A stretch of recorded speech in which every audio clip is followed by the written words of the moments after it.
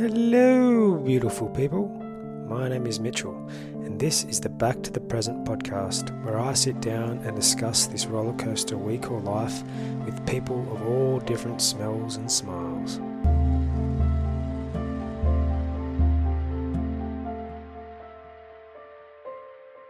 On today's episode of the podcast, we have Ed Padalecki. Ed is a coach and mental performance consultant who specializes in peak performance for athletes and business professionals. Welcome, Ed. How's life? Life is great. Living the dream, Mitchell. Yeah, Living the dream.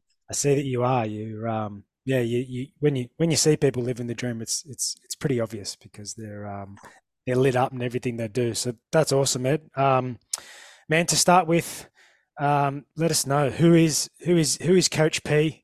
How did he get here, and what are you doing with yourself these days? Sure. I was listening to some of your other interviews, and that's the lead question. And so I had to sit back and think, who is Ed? I know what I do, in terms of teaching the mental game to athletes and business owners. But who is Ed? He's someone that's developed his true north over time. My in terms of my values, and I think that's really where it starts in my journey. And it's self discovery along the way. I don't think we ever arrive at a destination. It's a continual evolution in developing ourselves. Not that we're not that I'm fixed or broken in any way, but it's always a slight tweak and enhancement, and then also taking time to stop, reflect, and see where I've come from, and value the small wins along the way. And Yeah, so, I guess my career wise been it's been several pivots along the way.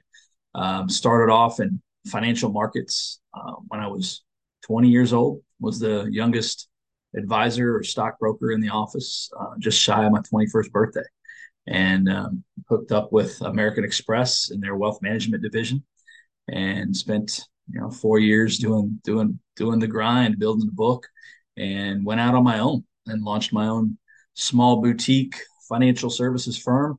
And I did that for about 4 years, and was presented an opportunity in 2007 for some minority partners to buy me out. Little did I know that was on the cusp of the financial crisis of '08. So maybe it worked out, maybe it didn't. I don't know, but that was the pivot at that point in time. And so I, sitting back watching American football and on a Sunday, and I was like, well, what am I going to do for the next phase of my life? And I looked back on who had the greatest impact on my life thus far outside of my parents, and that was my coaches and my teachers. And so I made a pivot and went into public education as a teacher of economics, and coached high school football in Texas and baseball for the last 15 years or so. And it was great run at it. And that's where I guess the self discovery of the mental performance side. I studied sports psychology in college, and psychology and human development in general. And at that time, it was theory in a classroom. There wasn't any applied application. So it wasn't. So I set it aside. I used some of the strategies, I suppose, when I was a financial advisor, and but when I was really in the trenches of coaching athletes, did I did I say, okay, I can see use for this now. We need this. And so I dove back into my materials, and I uh, hooked up with some mental performance coaches. One in that I hired myself, and his name's Brian Kane. And I said, Brian, you gotta coach my mind. I gotta be better coach so I can coach these athletes better. And so I did that, and then it was during the lockdown that I guess here in the United States lockdown anyway, in that pandemic, and there's two schools of thought in that when we're cooped up, it's either this is happening to us or this is happening for us. And so I saw it as an opportunity to start um, getting Coach P, the mental performance coach, and building that brand a little bit more. I was, strictly on a referral basis, doing it on a part-time basis. But then, it was really when everything was opening back up as I'm building this Coach P brand and I'm working with more and more athletes that my 5 year old at the time, now 7, she made a comment to me as I was walking back out to practice. And she said, Daddy, tell those boys to coach themselves and stay home with me. Oh, wow. And so I said, wow, that's pulling at some heartstrings. And when you're sitting in coaching offices for, over a decade, you have a lot of conversations about family. And I was having a conversation with he was a grizzly old linebackers coach. He's probably mid 60s, and he was on the tail end of his career. And we were talking about fatherhood one day, and he said, I'm having a conversation with my daughters and who were grown, and he said, I told them that I felt I was a great father, and being adult children that he had, they looked at him and said, no, you weren't a great father because you were never around. Oh, And he had, for the course of his career, he's thinking he's a great father. He's, doing the best he can, but he's never home because he's always coaching the game. yeah, And so when my daughter told me that, I said, okay, um, coaching will always be there. yeah. But I can hang the whistle up to enjoy her childhood. And so I made a career pivot, phase three, and that was I went into corporate leadership coaching, and so I was given a job to forge my footprint on an international sports company who wanted to create a leadership coaching position and impact the mental game of their C-suite executives and mid-level executives and the aspiring executive as well. And so that's what I've been done for the past couple of years and building the Coach P brand. So it's been a fun ride, and I get to spend more time with my child, which is awesome. That's a win-win, man. It's it's not easy to yeah, it's not easy to pivot in certain directions when I'm sure you were enjoying that coaching coaching lifestyle and getting a lot of fulfillment out of it. But no doubt when your daughter comes up to you and says something like that, you get to make a choice in that moment, and it obviously doesn't mean that you love her any less in whatever decision that you make. But um, you know, I'm a father, as I said to you before, of two, and Mm-hmm. all the things I do, everything comes after them. So it's it's not always easy, and sometimes you feel like you should be doing more, and we should be helping more people, and we could be giving back, and we could be serving a wider audience, or whatever it is that we're doing. But like at the end of the day, lots of people say this. When we look back on our lives, what is it that we feel like we might have a regret on, or what is it that we actually, what is it that we'll potentially look back and think, oh, I wish I did more of that. And for people like you and I, and for most people, it's spending time with the people that we love, and in this example, Sure. it's our kids. Absolutely. Um, Absolutely. And it allowed me to shift my perspective of what is coaching, and even when I was a financial advisor, my clients, ironically, they called me coach. They said, "You're our financial coach." And then I went into sports coaching, and now, I look at it as I'm not it frees me up to be able to coach a wider variety of athletes, a wider array of athletes across all sports and across all ages. Because if you're working for one school and you're just coaching those athletes, you're kind of tied down. I guess you could work with your competitors on the down low, but not being tied to one school allows for greater impact in my perspective. Yeah, yeah, fully agree. My brother and I do mindset coaching with youths. He's got his own business, and I stepped in there recently to join that part of the journey with him. It's something that we've always been interested in. We're very tight. We've always and still do love sports, and we've always loved like all sports. Like, I'm sure it's pretty similar in America, but in Australia, you play lots of sports when you're young, and you just like with friends and brothers and competitively, like in the park, all that kind of stuff. So yeah, fully agree with what you're saying because, like, even though I love some sports, say more than others, just because I played them more, like say rugby league or whatever it ends up being, Hmm. beauty that I find and the fun that I enjoy, other than really enjoying the mindset work, which is similar to what you do, is that you do get to work with people of all different like backgrounds. And by backgrounds, I just mean, well, there's backgrounds, of course, different cultural backgrounds, but backgrounds is in this instance is different sports, and you see the Sure. similarity, no doubt, like you've seen, and all this kind of stuff. It's even regardless of what sport they play, this stuff that we're teaching. Um, it's all, I mean, it's obviously related to life, but it's all also heavily related regardless of what sport it is, which I think is the beauty in it. I think it's super cool to realize that all this stuff that we're learning, these skills that we're practicing, this mental fortitude that we're creating, um, other than it being incredibly important in sport, we know that it carries over into real life, and so Sure. it's invaluable, man. And the first thing I wanted to ask was, um,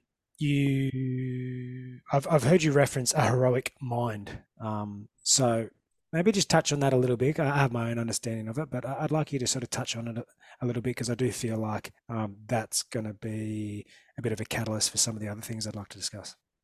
Sure. Absolutely. The heroic mind came from a coaching certification program that I did through a gentleman by the name of Brian Johnson.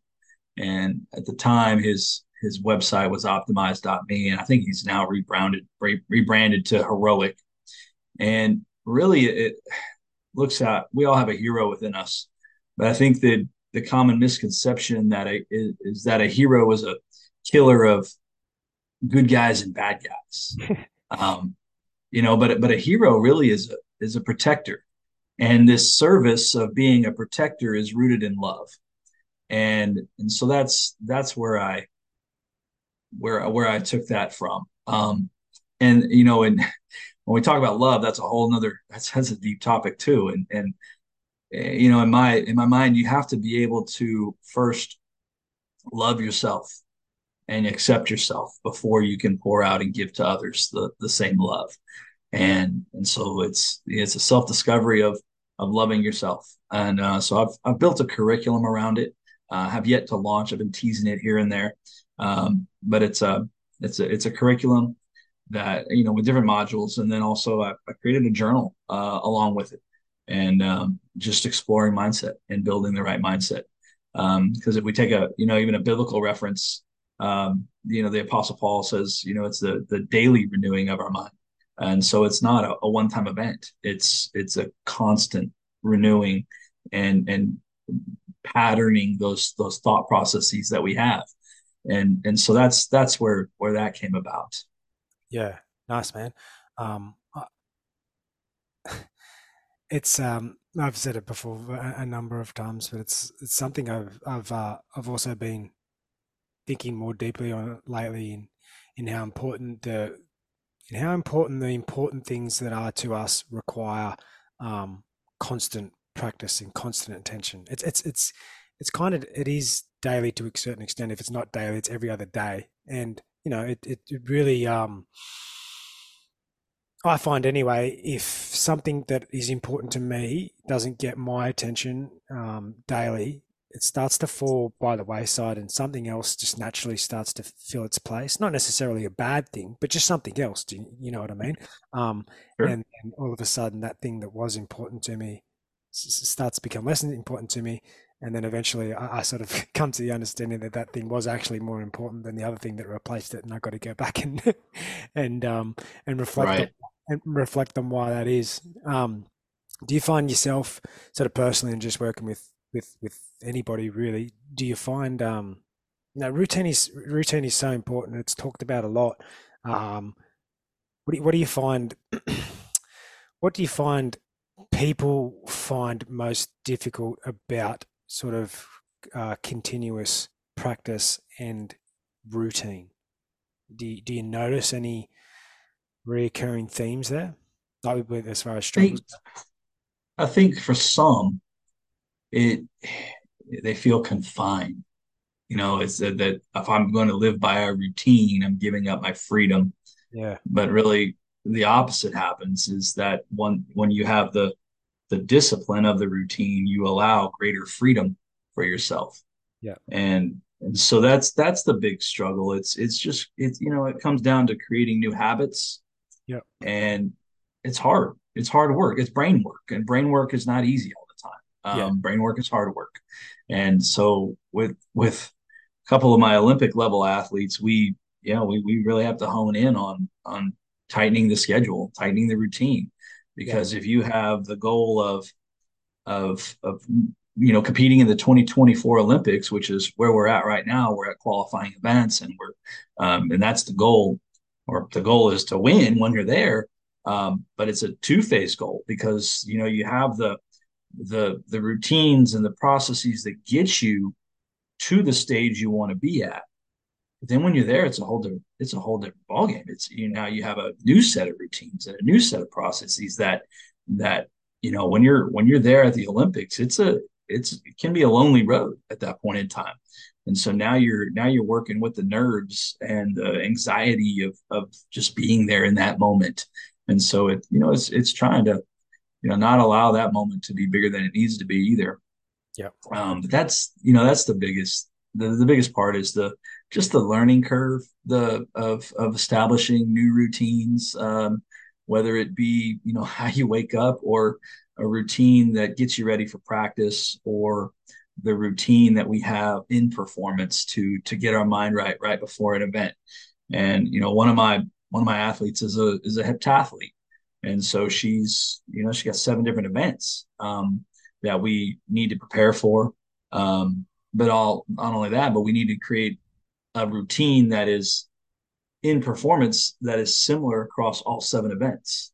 Mm. And so we've worked diligently at that. And she just came away. She was in Romania a month ago. Came away with a silver medal at that qualifying event. So she's on the right track. Which a year ago, she had a bronze medal, and but even then, and this is where she's at in her development. We have a narrative that it's a self-doubt narrative that she has that we need to continue to work on. But yeah, there's a little bit of a little learning curve, a little pain involved in developing new routines. Yeah. Yeah. I fully agree. Like it's if these things were easy, everyone would do it, and everybody would be an elite level athlete and Sure. want to be going to the Olympics on the weekend with very little effort. So no, I agree. Do you working with high level athletes, and then maybe working with people that are just starting on their sporting athletic career, like nerves are nerves, like just using nerves as an example, right? But no doubt, you know, being in an Olympic arena, the nerves, you could argue and say that the nerves are a little bit more than they can be or are at like a local football or whatever it is game. Sure. But they're still nerves. They still have that psychological Sure. component to it, which I always find to be super interesting. So, do you do you find that, say, those Olympic level athletes and say people just starting in their careers, use or whatever it ends up being, do you find they struggle with the same things, or is there some certain things that you notice that come with competing at a higher level?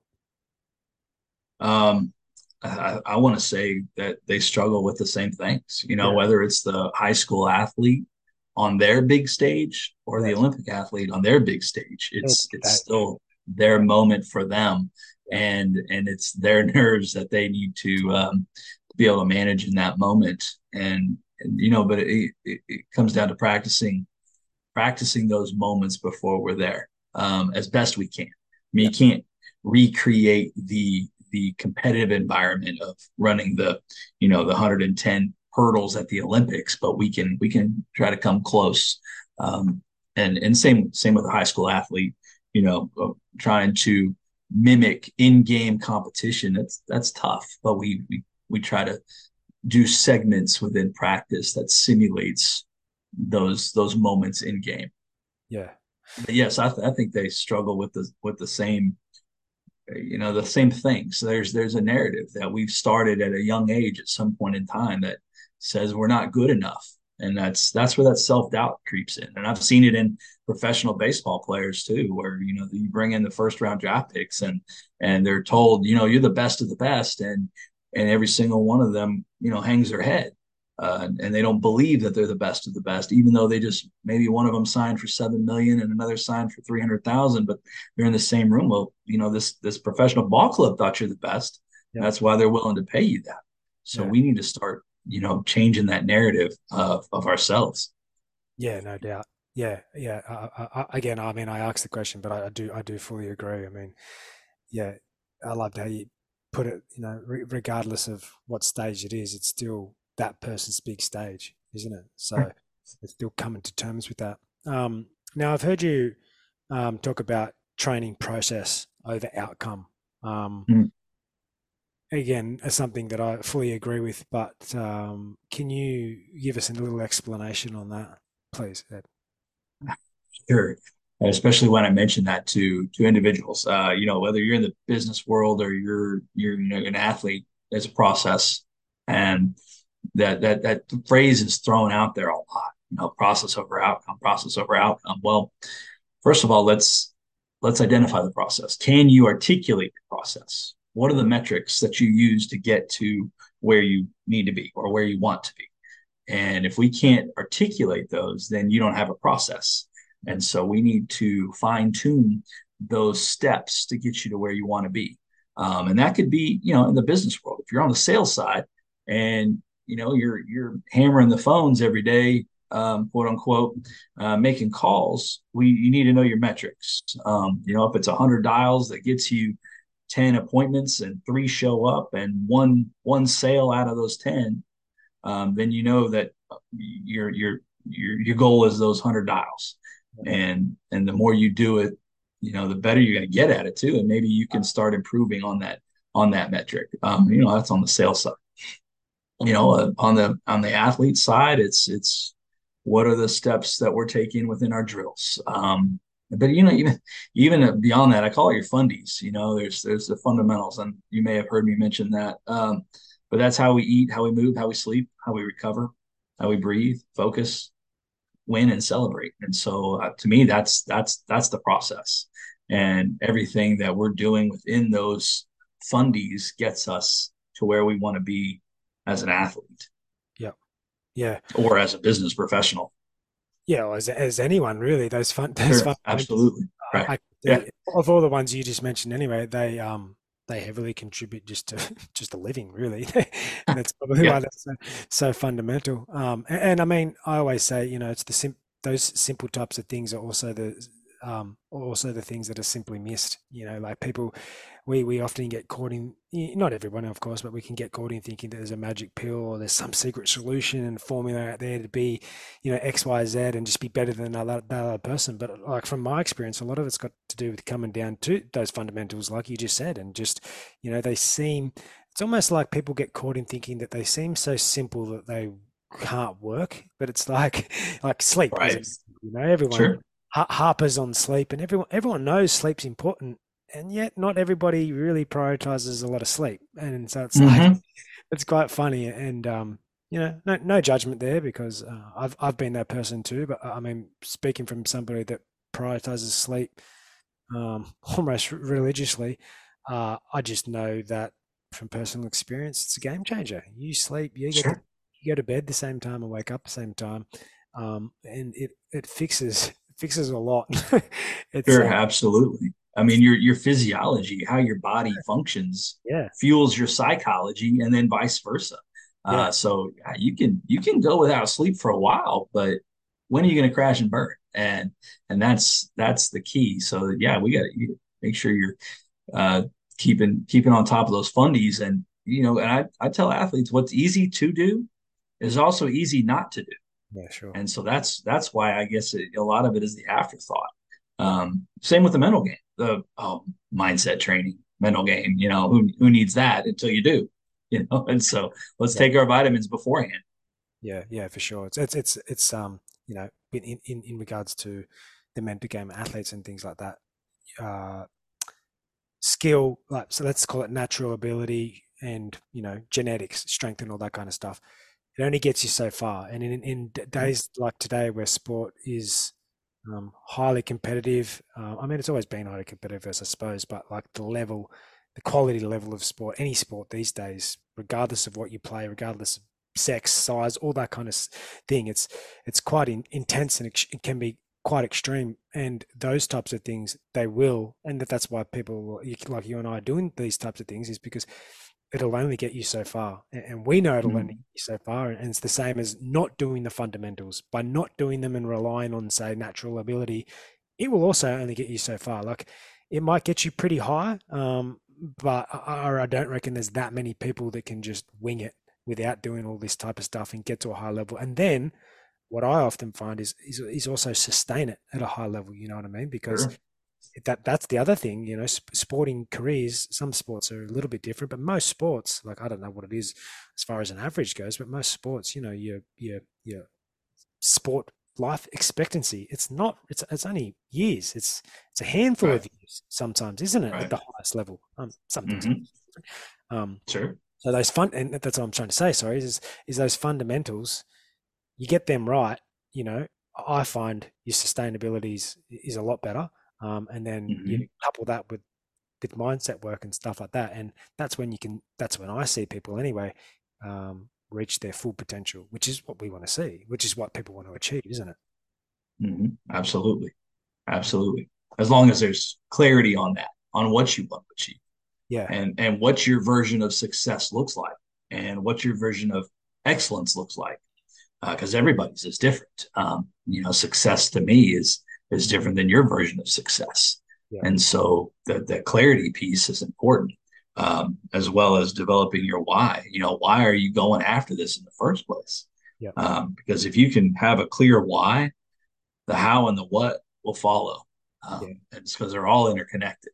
yeah, And if you're going to push yourself to become that professional business person or professional athlete, what have you, the best human you can be, have a clear cut why. yeah, yeah, for sure. Fully agree. It it makes me think of something else I've heard you talk about, and this it's not a new concept, but neutral thinking. Thinking is, geez, man, thinking, just as you know, it's like it dictates basically everything else that goes on in us and around us, and it's so important. But let's start with neutral thinking. What is neutral thinking, and maybe with that, why you think it's so important? I think in my perspective of neutral thinking, it's being in the present moment. Yes. It's not absent of emotions necessarily. You can have emotions during sport or during or after a meeting, what what have you. But it's about checking back into that moment as quickly as possible that you're needed for next, and that happens on the grand stage, and it also happens in the micro moments of our day. Um, and so it comes down to awareness of what's important next, or that acronym WIN, what's important now. And so it's celebrating that moment that just happened, or learning from that moment that just happened and getting back to where your feet are and your next move. That in my mind, that's neutral thinking. Yeah, it's another one of those things that sounds quite simple, but I feel like it's an ongoing practice. Like, regardless of what you do, regardless of how many times you've practiced, you can always we can always get caught in in the moment too much, and being too concerned with it. And as far as, I mean, that obviously applies, like everything we're talking about, to life, but definitely with sports. Like, it's, when you're physical, and you're also, which is almost always, and you're also really focused, and or trying to remain focused on something, and any slight deviation of focus, especially at a high level, any level, but especially at a high level, creates a different outcome. Just having that ability to remain present, like you said, and yeah, I like the fact that you said that it's not sort of trying to negate any other emotions or anything like that. It's more just, yeah. just make breaking it down to the simplest terms, like what's next? Like, Sure. it's I love those ones that are simple, that are like, because you can't help but think of the own examples in your own life when you get caught in in just not thinking about what's next. You get caught in thinking about what's the thing that's going to happen in 10 plays time, or 10 minutes time, and Right. it's it's a hard one, but again, it's why these things are so important. Sure. Yeah, absolutely. It's navigating the moment. In that one of the there's an individual I got to meet and get to know over the last couple of years, and he was a direct report for Steve Jobs. Yep. And we were talking about, the acronym E plus R equals O, right? Your event plus your response equals the eventual outcome, which then that there's layers to that too. Yep. Um, that your response is somebody else's event. That's one angle at it, but we explored the R, in that response, and within that, it's really R cubed in my mind. You have your initial reaction, then you need to reflect, Yep. and then respond. Yep. And all that happens in brief nanoseconds, and that takes practice of how being aware of your reaction, reflecting on that, and then coming up with the correct response. Mm. And then you'll get hopefully the outcome that you want. But that outcome, that Yeah. outcome is also, that response is also somebody else's event, and then you get, there's a ripple effect to it, and so Yeah. that was some good exploration with knowing, that's part of the mind of Steve Jobs, and he was great. He was but also ruthless businessman. So it Yeah. was good Mm. insights. No, great insights, and it got me thinking. On the back of everything you just said, we can do all of the things that we're discussing now, and sometimes the outcome might not go our way, like, and by that I Right. mean we can do all these things to the T, the fundamentals, the mindset, all this stuff that we're talking about. But at the end of the day, like, if it's a jiu-jitsu tournament or something like that, and you're versing someone else, it's a 50%, excuse me, 50% chance you're going to win, especially if that person's bringing their A game and they're ticking all the fundamental boxes. And the outcome might, you're not always going to win, really. Well, I Right. mean, really, you're just not always going to win, regardless of what you're doing. That's just how life works. And so it's important to remember that just because you're not always going to quote unquote win doesn't mean that you're not successful, and it doesn't mean that you're not able to learn, and doesn't mean that you don't just keep practicing these fundamentals and this work, because it's ongoing practice. It's Sure. it's it's the shift within ourselves that we need to reflect upon, which is what you're saying, and that should be enough guidance for ourselves to realize that we're doing a good enough, not maybe not good enough, but we're doing a job. We're progressing. um, Sure. I think good enough is a good word to use, good phrase, because perfection's not attainable, yeah. right? So Yeah. what is a good enough response? Is that fall in line with your version of excellence? Yeah. And I think that's, if we live in good enough Yeah. for consistently, then we're on the right track. Yeah. And Versus, yeah, and there's no controlling the outcome, hoping, yeah, exactly. And it's like, if you lose or whatever it is, it doesn't even have to be sport, but of course, if you lose a game, if you can, it sounds a little bit cliche, but if you can walk off the field or out of the arena or whatever it is with your head held high, and know that you done your best, your preparation was, you focused on your preparation, you did everything you could. Like, at the end of the day, it's like what we said before. It's not about that outcome. It's about the process, right, and the right, process never stops. That's just it. It's continuous, and I mean, for me anyway, it's always important to remember that is that's where the enjoyment is knowing that it's just a continuous process. There's never ever going to be, like you said just then as well, there's never perfect. um right. but if we're open to the possibility of just of a never ending process, that's where I've, at least for myself anyway, that's where I've noticed the enjoyment in just knowing that you can getting beat up on the mats, but like at the end of the day, if I come off and I'm a little bit banged up and I maybe haven't done as well as I anticipated, if I've enjoyed myself, I consider it a good enough job well done. Sure, absolutely. Yeah, absolutely. And you mentioned a heroic mindset before, and heroes have bad days. Yeah, If we look at the superheroes, quote unquote, they have bad days. They get their butts handed to them, and what do? They go seek solitude to recover, reflect, and then come back stronger with a game plan. yeah, And so it happens even to superheroes. yeah, So, yeah. yeah, No, I agree, mate. I was going to ask you about. I mean, we've already sort of spoken about it, but I was going to ask about sort of adverse situations.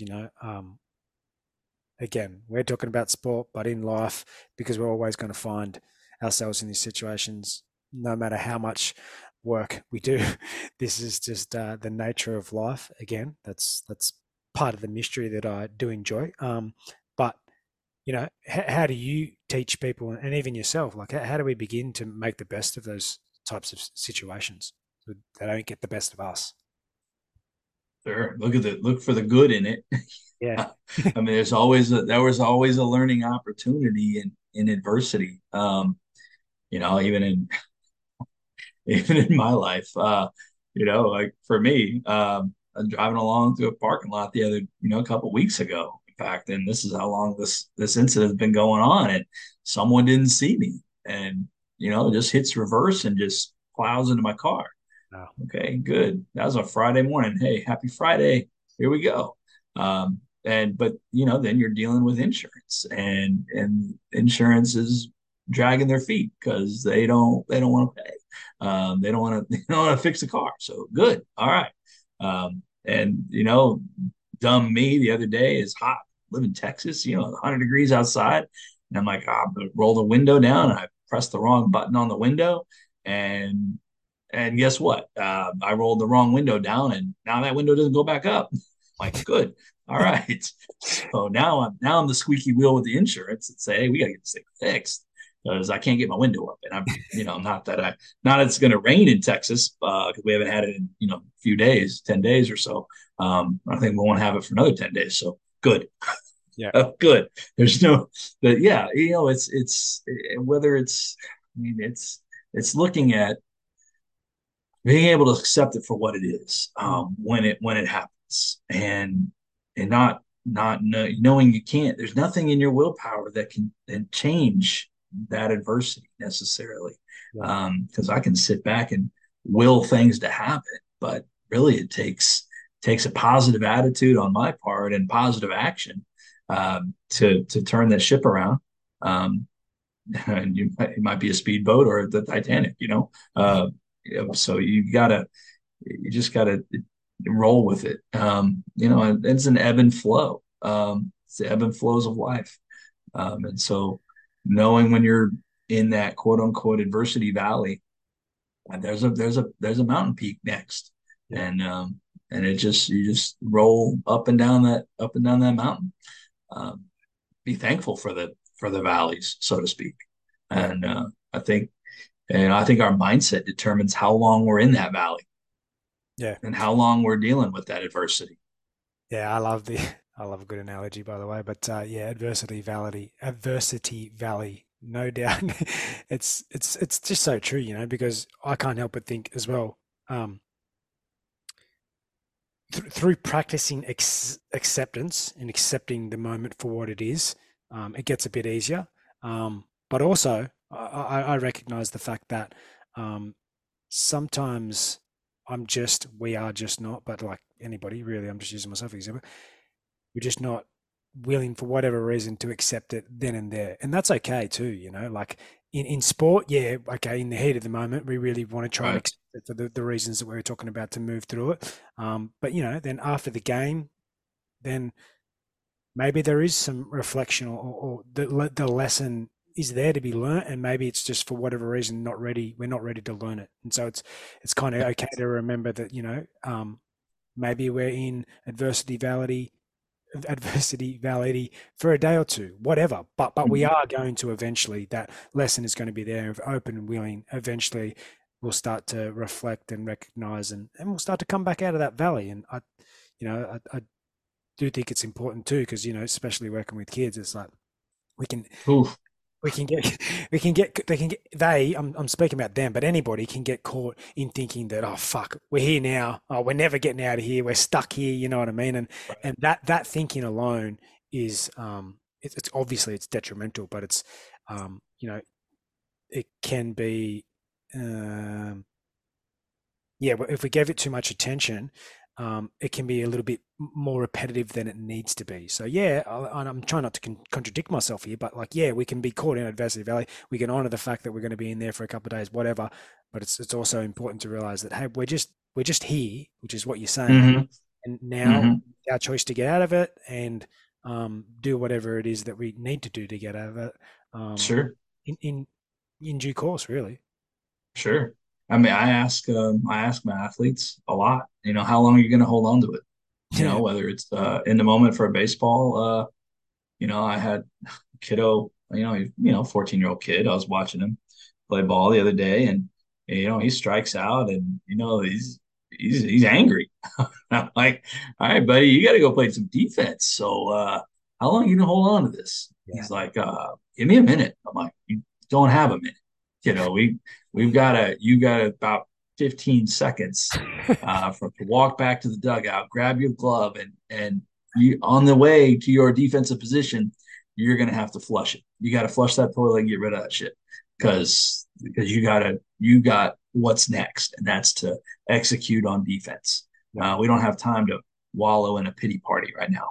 And I think athletes understand this a little bit more, um, especially especially when they transition out of that athletic career and they're in the business world, or that next phase of life, and they look around at people calling in sick or whatever it might be to their jobs, and they reflect back on their athletic. I didn't have time to be sick. I didn't have time to just wallow in this adversity or whatever it might be. I got a job to do.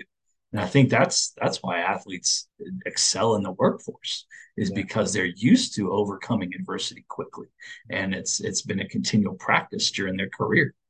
Yep. Yep. Yep. I fully agree. I always make similarities. I mean, I practice jujitsu, and it's I mean, I love it for all of the physical reasons, but, it's impossible not to see the similarities in everything I do there in life.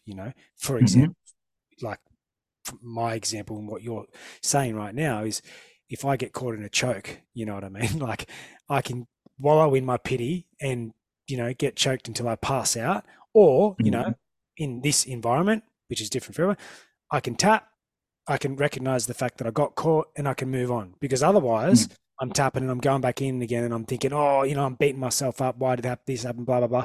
And for me in that situation, it's like, move on, easy, take a breath, move on. And, through practice, that helps and that works. And then what I can do, what I do is, then after the class, that's the opportunity for me to go back and reflect and be like, oh, what happened then? And I think about it. And jiu-jitsu, like, people are really friendly, even though it's fighting. And, after class, you're like, oh man, I was caught there, I tried to do this didn't work, blah blah blah. And they'll give you feedback. And it's like, Hmm. it's the same. And then that transfers over in life, because if something shitty happens throughout the day, it's like, oh, okay, like, what do I do here? Do I just wallow in my pity, like you're saying? Or do I tap, I recognize it, I let it go, and reflect later? Like, yeah, I can reflect then and there for sure, but I also can be like, this doesn't have to be, through choice. This doesn't have to be held on to.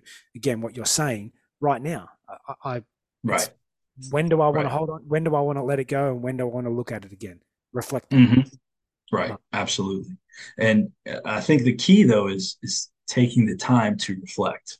mm, We love to prepare, practice and compete, but then that reflection is the afterthought, hard work. that gets left behind. Yeah. But reflection, when you're that's where the learning occurs. Yeah. And I ask, athletes, whether they're high school, college, or, even adults, think back to when you took tests in Yeah. school. Yeah. When did the learning occur? And it's, well, they might answer, studying for the test, but I'm like, no, it's really when you got the test back and you saw what you got wrong.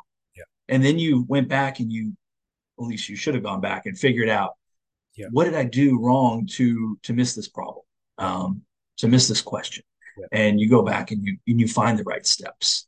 And I think that's when, I think I've said before that, learning occurs when the next time you're in that situation, your behavior changes. Yes. It's not the same behavior. It's not the same actions. Yes. That's when you know you've learned. Yeah. Yeah. And I mean, again, just so, using myself as the example again, it's so true, and that's why I use that jiu-jitsu reference and use it as an analogy. Is because like if I don't learn what I did wrong that time, it's just going to happen again. And in that example, it's not doesn't feel good.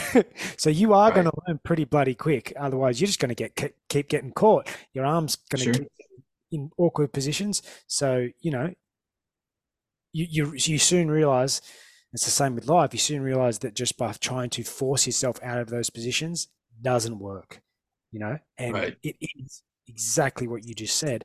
Upon reflection, um, that you are able to change that and then do something about it the next time. And same applies Hmm. with life.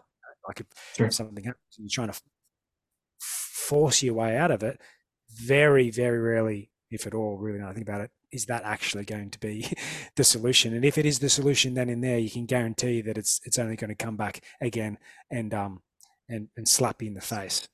So Hmm. it's Absolutely. super, super important, that reflection. I couldn't agree more. And yeah, it's not always easy. It's like anything, I suppose. Once you sort of practice it, it starts to become a little bit easier. But I personally really enjoy it because it's so interesting. You realize, for me, with in sporting type things, but anything, you realize um, a lot of the stuff that you think that you thought contributed to whatever that their situation was, a lot of it's just made up, and you start to get to the guts of what the real causes are. And I find that to be really interesting because those causes, addressing those types of causes in life and jiu-jitsu and all that kind of stuff, it often translates over into other areas and other aspects of sport and all that kind of stuff, which again um, is pretty critical, really, especially at that higher level. I mean, any level, but at the higher level, Sure. less less Sure. opportunities to make mistakes and stuff. Yeah, absolutely. I mean, it's about identifying patterns, and what are the things that I continually do, or the actions that I continually make, which is why when I'm developing this journal in association with the heroic curriculum, heroic athlete curriculum, is within the journal. I have a set of a wrap up. It's a PM reflection. It's just 6 questions, and it's a scale of 1 to 10. Like for example, one of them was, are you happy today, or were you happy today on a scale of 1 to 10? But then the rationale behind it. If you rated yourself a 6, well, why? Was it one moment, or was it the whole day? Let's explore that. But then after on a month long journal, every 7 days you have a reflection, looking a look back at the previous 7 days, and what were the patterns. We're going to take a cumulative score over those 7 days, and we're going to see, what were the fluctuations in these moods, so to speak, or in my day that occurred. Because I think if you can identify the pattern that you're living in, you can enhance that, fix it. I don't know what broken. I hate saying fix. But then after 30 days, we take a look back at the last 4 weeks, and what were the fluctuations? Because I think we, as athletes in particular, or maybe business owners too, business professionals, we're always stuck in this gap of, God, I need to be there. I need to be at this level, but we don't do the look back of this is where I was. What have you gained over the last whatever it is, last week, last month, last quarter, last season, whatever it might be. And I think that look back is important. Mm. Because as I mentioned in the fundies, your fundamentals, part of that is winning. And if you can identify those wins, no matter how small, then you can practice celebrating. Because we I don't think people celebrate enough. Yeah, Did you celebrated when you learned to ride a bike? You know, yeah, what are some of the other tiny wins that you have that you can give yourself a high five for? Hey, man, that's like me. yeah, That is me. And stringing those wins and those celebrations along will help with your consistency to get to where you feel you need to be. yeah. That makes sense. Oh, I think the key to all is journaling. I yeah, think it's still self awareness. I think that's the key. yeah. I agree. I'm an advocate, and I like the fact that you pointed out that it's equally, if not more important, to focus on those wins because it's so easy to focus on the losses. We remember the losses, and like it's important to recognize them and reflect upon them because they are what they are. That they are learning Hmm. opportunities, but there's also a learning opportunity in the winning as well. Yeah, And celebrating those wins, yeah, I fully agree. Like myself included, I just don't, for whatever reason. Um, Maybe it's yeah, no doubt you can go pretty deep here, but no doubt it comes from childhood and all these other kind of beliefs and systems that we've had programmed into us, we've programmed into ourselves. But yeah, it's like you don't see it very often, do you? You don't see people celebrating wins, and you know specifically, you don't see people celebrating small wins. Maybe when they get a new right. job or they win a grand final, they have a big end of year celebration. But like, what are they doing after they, you know? What are they doing after a game when they've scored a try or even just winning a game? Not Right. necessarily. I'm not talking about going out and getting drunk and like obviously for kids and Sure. stuff like that, but like, there's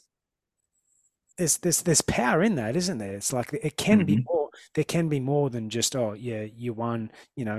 You won. It's better than a loss. You know, you Sure. can, you, Right. you can also celebrate the small wins with yourself and with in team environments and all that kind of stuff. And I just think it's really important. And I think it's something we don't maybe we don't see enough of. And sorry, the last thing I'll say to that is also I think it's also important to realize that it's not just um, valuable to say celebrate the win, say the team wins against another team. Let's go out Right. for dinner. But it's like what wins were within the win? You know what I mean? Was it not regardless of the team? Yeah, there's the winning there, but like did you have all your fundamentals in check this week? Did you put in that little extra effort? Did you have your visualization? And did you practice your Hmm. throughout the week that contributed to that moment? Because it's Right. all those things, like you've said multiple times here, it's all of those things that before it that actually contribute to the win. Right. It's it's Yeah. it's like acknowledging those wins within themselves, so that then there can be a flow and effect from that too. Hmm. Yeah, absolutely. And I think it's been said, greatness is born in the mundane, unsexy details of life, and that's how you eat. Great. I'm choking down some more chicken and broccoli today. Yeah, Great. That's part of the process. yeah, That's a win. Yeah, you may not enjoy it. You're eating for fuel, not for pleasure at this point in time. Whatever the goal is for your eating habits. Even if it's weight loss too. You're eating for a certain goal. So celebrate even hitting your macros on that given day. yeah, Yeah, it's those consistent behaviors over time yeah, that unlocks what yeah. you're looking for. Yeah. Yeah. So man, there's no easy way out of this stuff. It's No. it's good. I was going to ask sort of what I was going to ask for maybe say two factors that you have noticed that contribute to high level athlete performance um, that you that aren't like common in the sense that I know there's the fundamentals and there's the practicing and all that kind of stuff and there's the skill development, but is there a couple of things that you've recognized through your experience that maybe don't get the attention they deserve, that have contributed to, it doesn't have to be high level success, but that's what I was going to ask Sure. anyway. I think it's knowing who they are. It's Yeah, knowing those values. And I led off, our call with that. It's knowing your call your MVP, your mission, vision, and your principles that you live by. Do you have a clear cut mission statement for your life? Mine is to have a positive impact in the lives of others. And then I have the vision, the overall vision, and that's me coaching, athletes and business professionals, and them reaching their goals. And then, the principles that are your compass. And mine are that is the acronym LIFE, and that's love, integrity, faith, and excellence. And I make sure that the actions that I take align with those values. And I think the athletes that succeed are not are not wrapping up their identity in what they do, but rather who they are. And and I think once you know who you are, when that spotlight comes on, you can stick to your true north. You can stick to your values, and you're not going to get necessarily. I mean, it happens, but you're not going to get swayed by the distractions, the shiny objects that are all around you, because you are consistently aligning your actions with your values. And the great of the greats, I think, understand this. Um, and I think you just need to listen to their talks that they give, and I think and how they carry themselves. I mean, we're not with them on a daily basis, but you can see from a distance those that are grounded, so to speak, in knowing who they are. But that it takes effort to to come up with those values. And what I valued when I was 20 is not the same that I value when I'm, in my mid 40s. It's not the same thing. So it's not a set it and forget it. These are my values, and I'm going to set it in the crock pot, and it's going to just sit there. No, that's still an ever refining process too. And I think those high level performers, they know the principles that they're going to live by, Yeah, and that's how they operate. And yeah, so maybe it isn't two factors necessarily, just that one, knowing who they are and the values that they're going to live by. yeah, for sure, man. And it made me think of the quote, "If you don't know where you're going, any road will take you there." And Sure, you're right. Those guys. Yeah, that's a similarity you can see in anybody, any successful high level or not even high level, but any type of athlete that's had that the success that they're looking for. They know damn well what they're looking for. They know where they're going. You know what I mean? sure. You Hmm.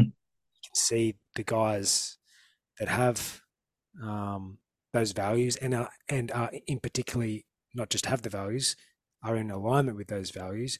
Um, you can see that in them. You can see that in the LeBron James. You can see that in the high level guys. When Right, you hear them speak and they're interviewed and stuff like that, it's pretty bloody clear they know where they're going and when they are living in accordance with those values. Because, yeah, I suppose that's where the magic is, isn't it?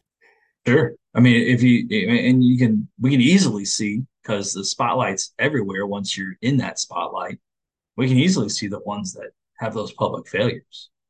And not that people slip up, but we're the ones that, came out of university, came out of college. Were they ready for that spotlight? And there's some names that come to mind. But I don't want to throw them out on the bus if they didn't sit down and try to identify their values, but not identify, live by.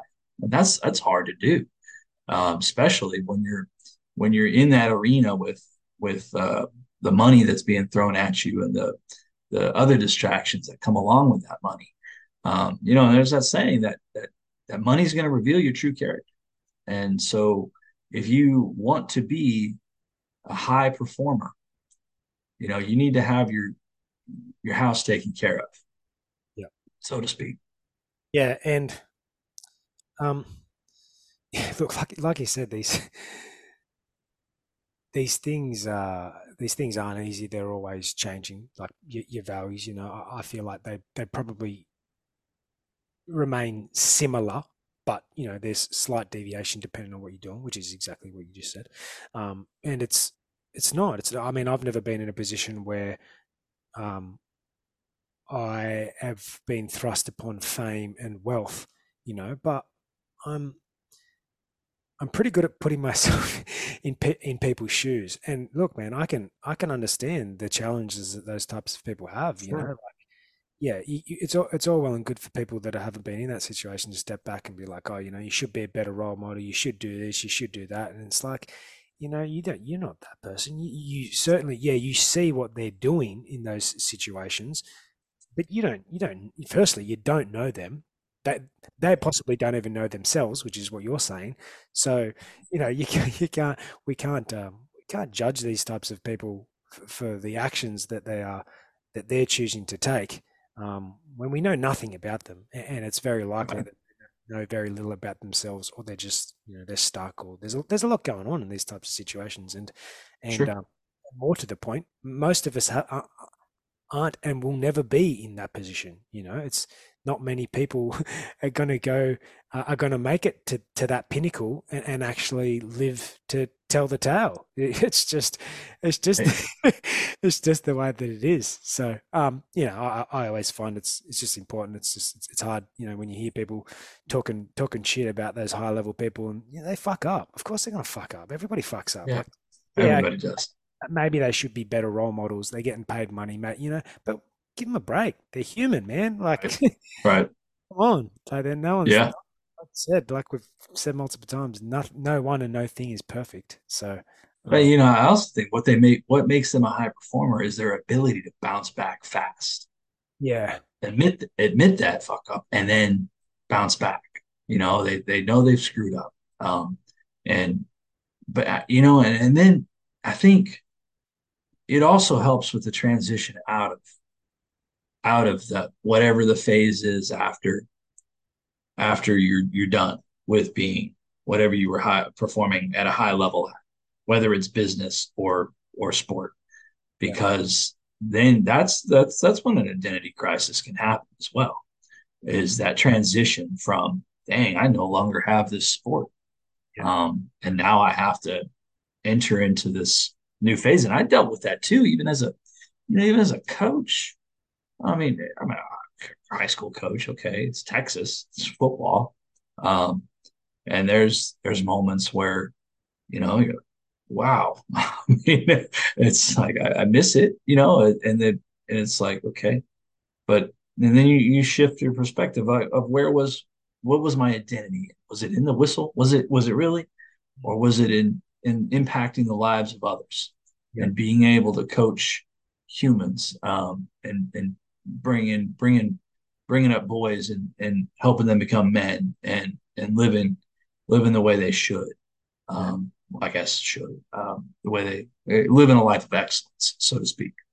yeah, yeah. Absolutely, man. It's important. I mean, we're obviously talking about um, mainly sport here, but it's so critical to remember that yeah, we got to just got to be a little aware of attaching ourselves to anything really, because it's yeah, when we transition out of that phase, we can we can get pretty caught, and that's unfortunately, again, that without casting judgment, those types of people they are the people that you often do see that go off a little bit in sport, in particular, go off the rails a little bit. You know what I mean? Because they're like, what the fuck do I do now? You know what I mean? I was a high level athlete or whatever it is for so long, and I knew lots of those people know no different because they've been um, so heavily ingrained and involved in that their whole lives. Like, again, same thing. Like, I've never been that ingrained. I played lots of different sports, so you can imagine, like, oh, you step back and be like, that's all you did, and you didn't know anything else. It's kind of scary, like you can no doubt people struggle with that. But Mhm. again, this is again we're bringing it all back to what we've been talking about. That's why all this stuff is so important. This so that when these types of this, when you find yourself transitioning and coming down into adversity valley, it's like, oh, okay, well, we've got some tools, for lack of a better word, in our tool belt that we can use, which Absolutely. which is important in sport and in life, no doubt. Yes, sir. Absolutely. Um, Ed, this has been a great chat, my friend. I could talk to you for hours. It's been, it's been cool, man. I love this. I love this kind of stuff. I love, um, yeah. as I sort of started to dive into my own journey a few years ago, I started to I wasn't as involved in stuff with sport as I used to be when I was a bit younger. For a number of different reasons, but it's been super cool to with my brother to come back into the sporting world because I forgot how much I loved it. You know what I mean? That the stuff that the self reflection and self realization work that I was doing. It was like I almost felt like I had to be doing that kind of stuff or mindset stuff, and that it was different to this sporting world. So it's been super awesome for me in the last 12 months and even earlier to dive back into it because yeah, I mean, I just love it. I love sport. I love I love all sports, and the fact that all of these other things that I've learned about mindset and and emotions and all that kind of stuff. It's one in the same. So it's Sure. I love it, and I can see that you do too. So I So appreciate what you're doing. absolutely. And it's Well, it's I thank you. I thank you for finding me and having me on. It's been a pleasure. Let me ask you $1 million question. What do you know? What do you know now that you wish you knew before you started this journey? yeah. Um, I don't know if this sounds too cliche, but the first thing that came to my mind was everything's going to be okay. um, Hmm. and what I mean by that is, I, in the past, have suffered from, anxious thoughts like a lot of us. And I always got like similar to what we were talking about before with the process and the outcome. I think I put too much pressure on the outcome, you know what I mean? And thinking that I needed to be something and I needed to be someone to be X, Y, Z. Um, and, just tell them like, it's not about the outcome. It is about the process. And I know we've said it, but it's important for me to remember. Even now, doing all the things that I do, it's not about that. It's about again, without sounding too cliche, because it's in the title of the podcast. It's about the present moment, man. It's just it's about enjoying what I'm doing when I'm doing it, and I'm fucking enjoying what I'm doing right now with you. And when I leave here, I know I'm going to go and enjoy a jiu-jitsu class. I'm going to enjoy the shit out of that. You know what I mean? That's awesome. I'm just going to keep enjoying it, and to realize that also, and yeah, I appreciate what you said. It's like there is going to be adversity valley. Like I don't go away from here, and I might be in there. I might fall in adversity valley tonight. I don't know. I don't know. Maybe tomorrow. Maybe next week. I don't know. Maybe a month. I don't. I don't know, and I don't care because I know, which is trying to answer your question. I know that there's another side to that valley. I do know that Mhm. eventually, for everybody, importantly, I always know that that is only it's a choice as well, and I won't be there forever. So, good question, bro. That's awesome. That's awesome. Keep living the dream, Mitchell. Keep living the dream. My friend, I will keep living it as best as I can. Is that we've only got we don't probably only don't have one life, but trying to end the podcast. But you know, I'm gonna enjoy this one. Put it that way, mate. Very good. Awesome. Well, it was a pleasure. Thank you for having me. Before you go and before you let people know where to find you, again, I'll put it in the show notes. My last question to you, Ed, is what does the present moment mean to you? I guess simply being where my feet are, being and steal your line, enjoying the moment, each and every moment that you're in. Not thinking about and imagining things that haven't even happened yet. Yep. But if it's be with your kiddo time, it's be with your kiddo time. If it's be at work time, be at your work. And being able to just live in that moment and enjoy it and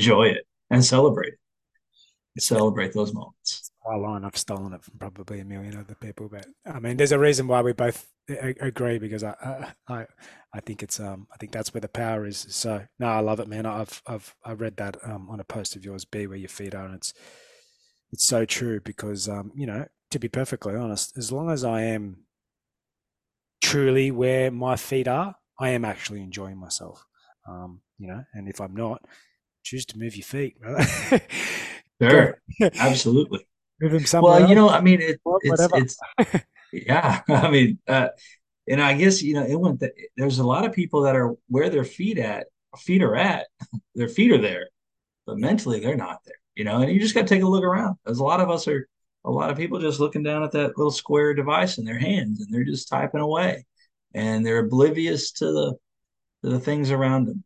Um, and it reminds me of a Masoji. I went on a Masoji last year, and a hike in the mountains, and the goal was 60 miles as fast as we could do it, and with no sleep. And didn't make it. I didn't make the full 60. I had to tap out at about 30 because I didn't separations in the preparation. I didn't prepare properly.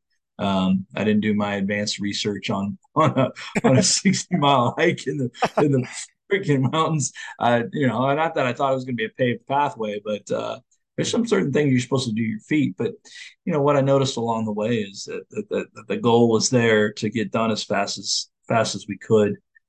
But how often were we stopping to just enjoy the scenery in the mountains and seeing what was around. And so I made it a point along the way to just check in with my surroundings and my environment, especially when the pain was there.